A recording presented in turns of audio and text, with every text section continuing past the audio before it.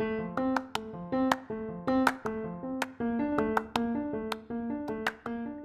are listening to Challenge to Lead, 5-minute thought nuggets to inspire you to be better.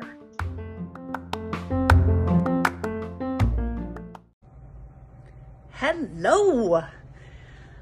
I just got back from the most amazing vacation with my family and some of our best friends, Matt's business partner, the best man at our wedding, Ryan McDevitt, and his family.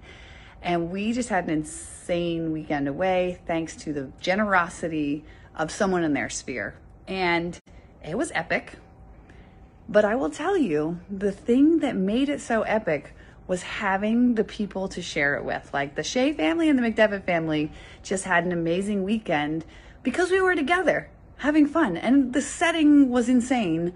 But what it made me realize was, even as we were there, I looked around and there were people with even more insane things. And we were up in Newport, Rhode Island for this. So if you've never been to Newport, there's this whole row of mansions that like people built, and they're called cottages.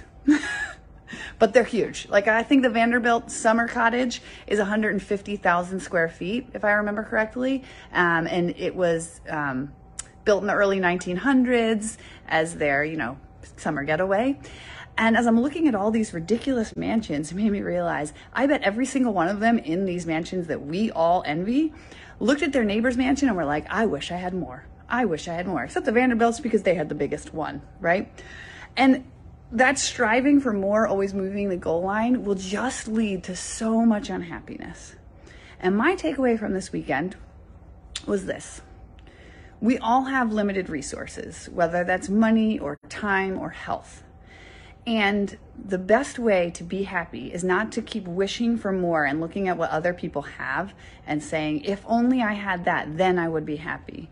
But instead to take what you do have and make the best of it, whether that's like the nicest car that you can afford on your budget, or if it's time, maybe you and your spouse work crazy conflicting schedules and you don't get much time together, but like taking the small amount of time that you do have with your spouse or your kids and making it count and making the best of it. Or maybe it's your health, just really appreciating the good days if you're having a rough go of it, right?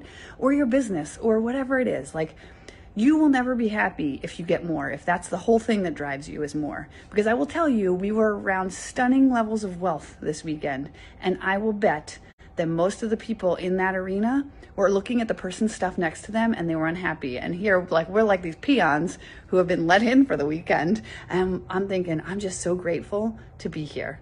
This is it. This will be probably maybe my one chance to do something like this. I'm just going to be grateful for it. And I think that is the challenge for all of us as we're rounding out this day of reflection, to just be happy with what you have, make the best of whatever you have, even if it's limited, and don't always be chasing the goal line. That's a reminder that I personally need, and I'm hoping someone else out there will take some value from this as well. Have a great day. I'm gonna go cook my own food for the first time in a couple of days. It's gonna be pasta.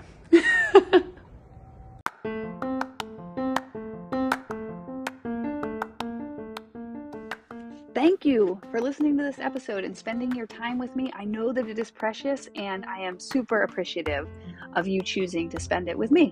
If you enjoyed this, please share it with your world. Share it with a friend, text message, put it out on social media, subscribe, rate, review, all that good stuff. But really sharing this message with other people and bringing joy to the world is the greatest gift that you could give me. So I thank you. Now, go be better.